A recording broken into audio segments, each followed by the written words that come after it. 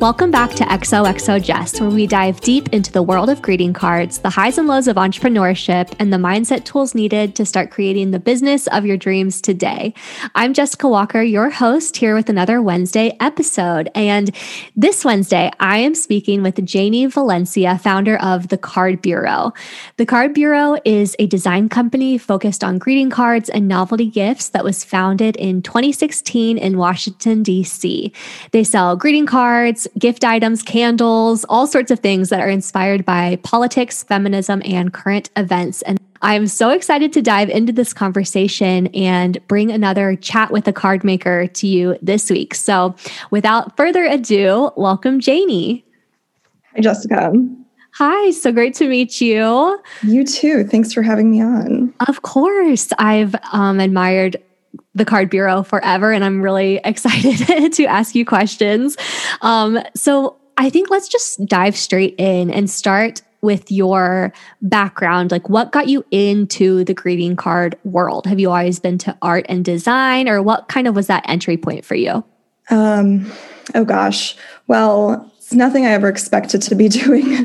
I used to be a political journalist, and this just sort of started as a creative outlet. At the time, I used to buy a lot of greeting cards, and, I was going into stores and I'm like, I don't really like that many of these. Like, I could probably make greeting cards that are funnier and better. So, and then I was like, well, why don't I? So I just did it. I love that. And it was nothing really serious. It was like, I figured, maybe I'll make like some beer money doing it, and just sold to a few local, came up with some designs. I worked with someone who was a graphic designer at the time. I also should note that I have no artistic skills myself. I relate to that.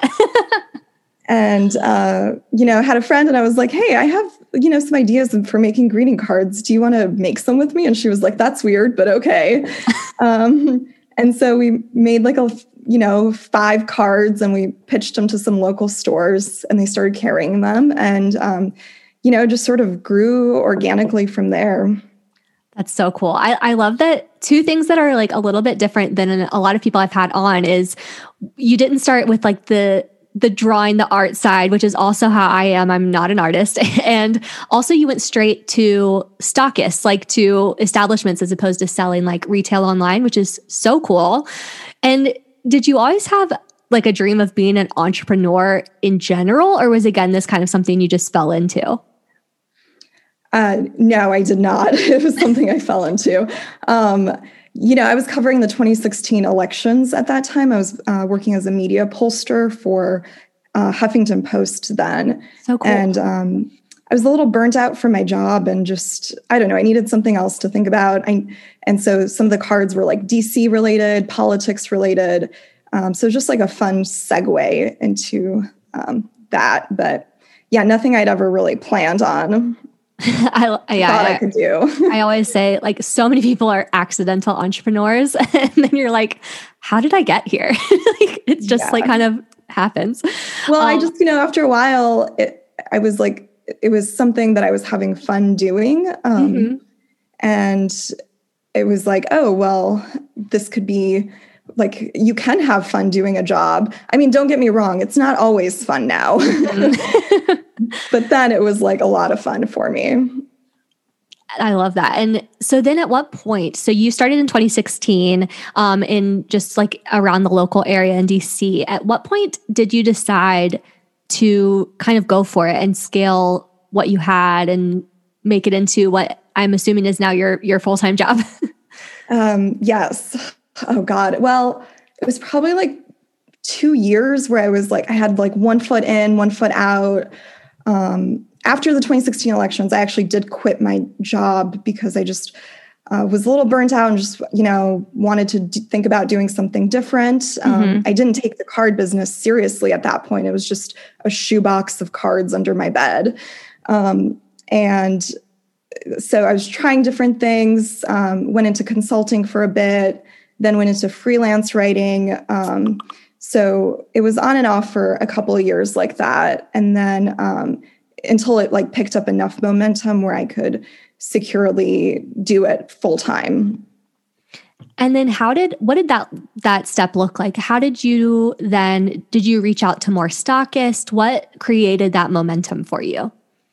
Yeah, it was just, I was going door to door to stores that were in the area, trying to pitch the cards. I was trying to devote my focus to it. And I should say those other jobs were kind of like more like side hustles supporting me to keep doing this. And eventually, I went to like the National Stationery Show in 2018. Did not know what I was doing. But it all worked out. We got, at that point I was only in 40 stores when I went to the National Stationery Store. And then we added another 40 stores at that. Momentum just sort of starts building after a while. Once you get into a few stores, then it's easier to keep getting into more. For sure. And I know a lot of people, I get asked a lot about the National Stationery Show and what that experience is like. So it kind of like is an interesting stepping stone because you have to invest in yourself and like bet on yourself because it does cost money to go. And what made you decide to just go for that experience? It just seemed like an important step to take to sort of go to a trade show, to be able to reach more stores. At that time, it sounds crazy, but like today we have a lot of platforms like Fair, Bulletin, Abound, I think is another one where you can just sign up and start selling wholesale online. But even in 2017, 2018, that didn't exist really, or maybe it did, but nobody was really using it. So you had to go physically to trade shows to really broaden your reach in a sense to outside of, like, we were only in the DC area at that point. So to reach stores outside of DC, other than cold calling, it was important to do something like this to just get the face-to-face contact. Definitely. And so what does that look like for you today? Like now that you've scaled, do you still do those kinds of trade shows, stationery shows? Do you work like through Fair or those other sites, or is it just all internal momentum and contact at this point? We still do the shows. I mean, except this year because of the pandemic. But we have continued to do the shows. And that first show is, we got picked up by Paper Source, and then I got 2 or 3 independent sales reps that's picked up the line. So that helped the business grow a bit. And we've continued to go to these shows because it's important to just connect with the retailers you already sell to. A lot of stores sometimes will only buy like at shows. So they don't really pay attention year round sometimes, or they're only reordering from the people they already know. So it just helps to reconnect and like advertise that you're still around by going to these shows. And since then, we have started to rely more and more on these platforms. I think this year, especially, stores have not been meeting with sales reps or anybody. They haven't been going to shows, so they've been doing most of their buying online. Yes. And that, I think that is probably something that's going to continue too. I mean, obviously there's so much benefit to having the face-to-face and like holding your cards in real life, but it's just, you can access so many people with this like new digital marketplace, which is really cool. So I just like back to like kind of, I guess, infrastructure. So you at some point had to move from shoebox under your bed to something more. What has that of journey looked like? As I know so many people are interested, like what if I get too big for my home office, or like how does that work? What was that journey like for you? Oh my God, it's an ongoing journey. So yes, I lived in a group house in DC because DC is very expensive at that time. And so it started as the shoebox, took over my room a bit. I took over like the living room a bit. And so eventually I moved into an apartment by myself with the greeting cards. And And that slowly progressed. I actually have like a little progress video on our Instagram account that shows oh my gosh, I have to find that evolution. And then, it was like a bookshelf in my apartment. And within a year, I had to like get rid of all my furniture. And all I had was a bed surrounded by shelves in this like 600 square foot apartment. And then I went to a trade show, the Noted, which is run by the Greeting Card Association. It's really helpful if you have a greeting card company to be involved with the Greeting Card Association. Just sort of helps you be in the network of things. And they run this trade show called Noted. So I'm at Noted, and one of my neighbors there is chatting with me, and they're like, A Smythe Co. was my neighbor, Amy and John Smythe, their brother and sister card company. And we were talking about the business, and they were like, well, where do you keep all the cards? And I was like, my apartment. And they were like, oh no, don't do that. You can hire a logistics company to manage your inventory and warehouse it and ship out orders for you. So I ended up doing that for a few months. It wasn't the right fit for me. I think using a 3PL warehousing company like that can be helpful for some businesses. For mine, it wasn't a good fit because we were still growing really fast. And it was just, when you have control of your business yourself, like at home or in an office or yourself, you can sort of pivot and do a lot of things really quickly. But if somebody else is managing it, everything just takes a lot more time to adjust. Yeah, that makes sense. And also at that point, we were selling a lot of cards online, just, single cards, like through Etsy, through our website. But when those kinds of orders are so small that it's harder to get those processed with a logistics company, or at least it was for us. Yeah. So then what's the next step? What ended up being the right fit for you? So then I I had to move out to Virginia from DC. So we're actually not in DC anymore. And I got a office space here out in Virginia because it was just way cheaper than DC. And when you're selling greeting cards, you need cheap square footage to be able to warehouse that.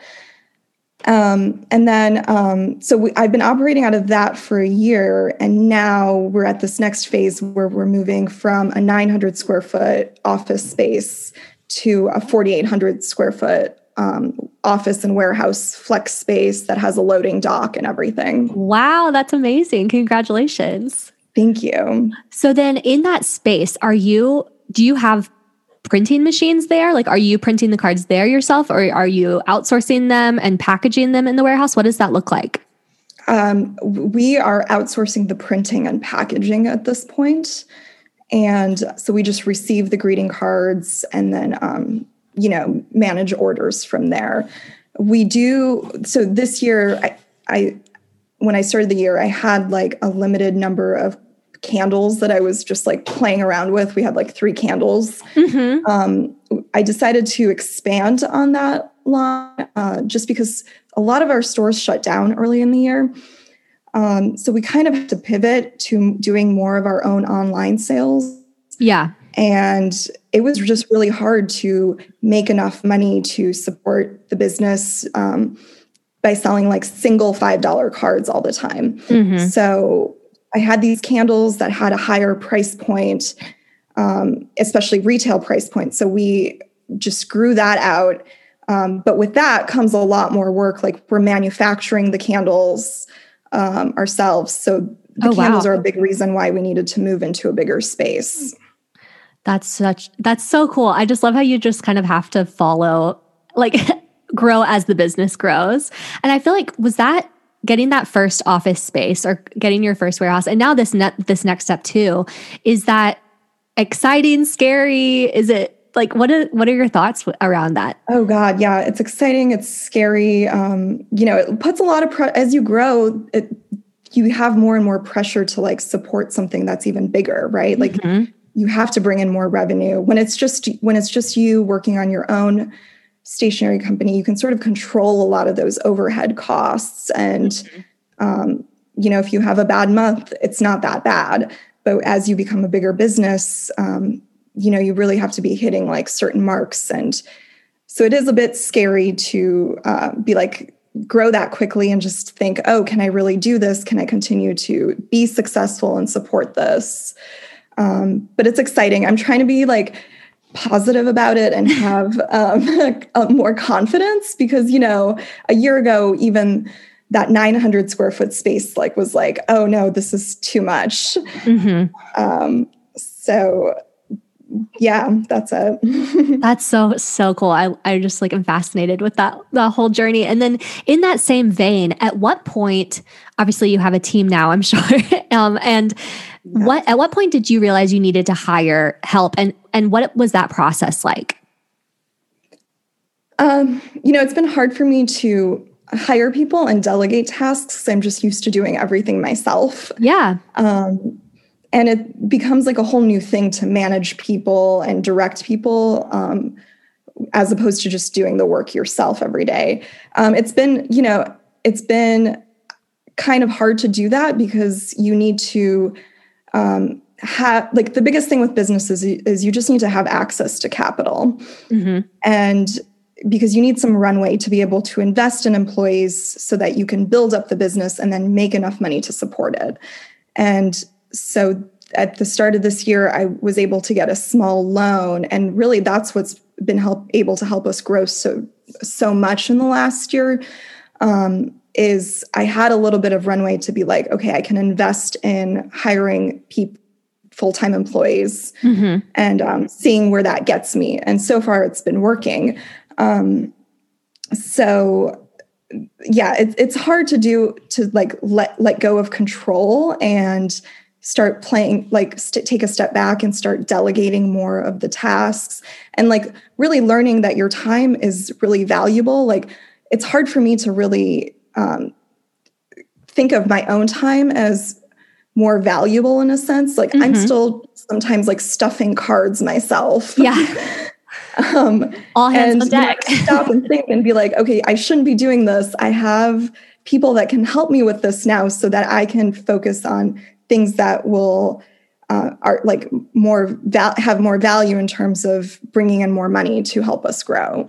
As the visionary of the company, leading it and I'm sure that also just the fact that it did grow so quickly, it probably takes a while for your brain to catch up and be like, oh, I'm now the leader of this business as opposed to a card maker, Right. I'm a real business now with employees. I have to have a handbook and, rules.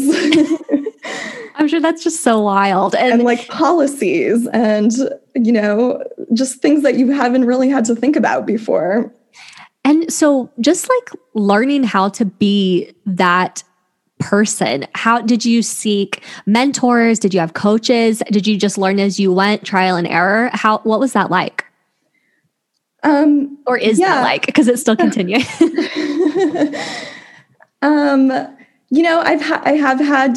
I've been lucky enough to meet other business friends along the way. Some people who are also in greeting cards and some people who are even my retailers, right? So I'm friends now with a lot of people who own stores or we sell to a couple of coffee shops and I'm friends with the owners of the coffee shops. And they're going through a lot of challenges, the same challenges. So it helps to be able to talk to them and say hey, what do you do about this? How do you hire for this? And so that's been really helpful to me.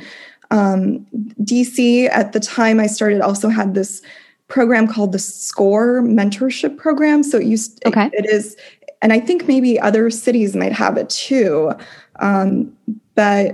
or something similar, but it's people, business owners who are retired, who donate their time to sort of helping out young entrepreneurs. Cool. I haven't heard of that. That's really neat.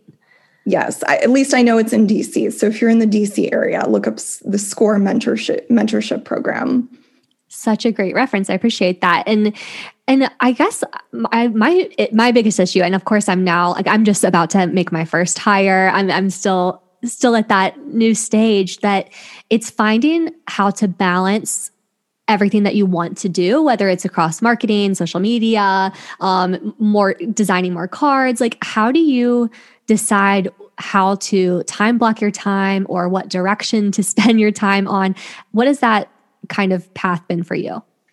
Oh God. I wish I could say I'm like very purposeful and organized, but I'm not. It's just honestly, it's good to hear though. It's helpful to remember not everyone's perfect. It's really, for a while, it has just been like plugging holes in a ship, and it's like you just do whatever is like requiring your attention that day. And it's only now that I've been able to sort of hire out a little bit more that I can try to get ahead of things a bit and have goals in mind and plan ahead. That's really important to be able to do, I think, in your business, is to sort of set goals so you can measure success. And otherwise, for me, for a long time, it hasn't really felt like I'm doing good enough because everything's like always falling apart around me. And it's like, oh, we didn't get out the new release in time and we didn't do this, In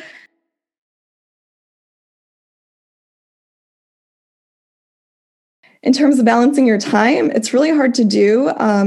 You just do what you can and whatever requires your attention the most at that point, and realize that you're a human being. You can't work 24 hours a day.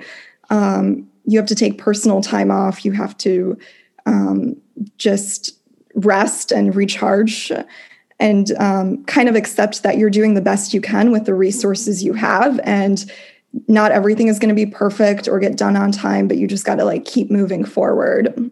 Such a great takeaway. I know that so many people needed to hear that because there's always like 10 million things you could be doing, but it's like, what's realistic? What will move the needle? I would also say like it's important. It's something I need to learn to do, but it's important to balance your time in terms of what is the most like effective thing for the business right now. There's probably like 2 or 3 things that are like the most vital to your business that only you can maybe do, whether it's like the creative or ads or, business development.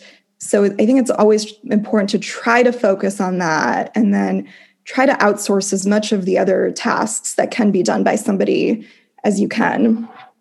I love that. That's another, like a great takeaway, that you focus on the things that will move the needle for you and what you specifically can be doing and only you can be doing. Because if other people can do it, if you have the means to outsource, that's definitely a way to grow. And speaking of, like, if you could pick like 1 or 2 things that you feel like have really moved the needle to kind of be the catalyst for this growth, would you say it's trade shows or ads or just, keeping at it? Like, what would you say have been the biggest needle movers for you? I think it's a bit of a lot of those. And I think that what helps all those things move, honestly, is just having access to capital. Mm-hmm. For me, as it's been really difficult to do, I started this company with $60 and I've pretty much bootstrapped it the whole way. And I'm very critical of myself at times because I'm like, oh, I could be doing so much more and I'm not as successful as this other company and like whatnot. But I've really realized that it takes money to make money. Mm-hmm. And when you don't have access to just somebody like giving you a big loan for a while, you're really like grinding and it's a slow progress. But I think that that's a big factor, is just capital. And the other one would be just the, creative, like having a good idea, having a good product that is, you can set apart from everybody else. And then also I would say being able to build relationships with like that's what business is a lot of times, is building relationships with your customers, mm-hmm. whether it be your retailers or like your wholesale accounts or just your direct customers, and reaching out to them through social media and whatnot. And for the people that are listening, they're looking at what you've built in such a short time and they're seeing it as like 500 steps ahead from where they are. For someone who's just like looking to reach out to those first stockists or just putting themselves out there for the first time, what advice do you have for them? Just go for it. Like, don't be scared. What's the worst that's going to happen? People are going to say no, they don't like it. Somebody else will. And if it's not working, then you can then you will know, and then you can go back and revise and rethink what you're doing. But yeah, just don't be afraid to create something and put it out there. Amazing. Such a good message. And just because I'm interested, you're growing right now, and just what are some of your upcoming goals that you're reaching towards, or something that you're excited about that's coming up in your business? Well, moving into this new space is very exciting. That is so exciting. Right now we're on a second floor, office space. And so I've been having to, me and my team, we lug up boxes of wax and candles, like candle jars every morning. We also, we get like greeting card shipments, and we have to lug those up the stairs, and we've got like 2 different storage units. So just having the space to streamline everything and be more efficient in one space is really exciting for me. And also just having we have like a little kitchen area now. So the coffee and the ground floor, those are the big 2021s. Yes, for sure. That's awesome. Well, Janie, thank you so much. This has been an awesome conversation, and I know it's going to just really spark a lot of ideas for the listeners. So I appreciate you taking the time to talk with us today. Yeah, no problem. Thank you for having me. Of course.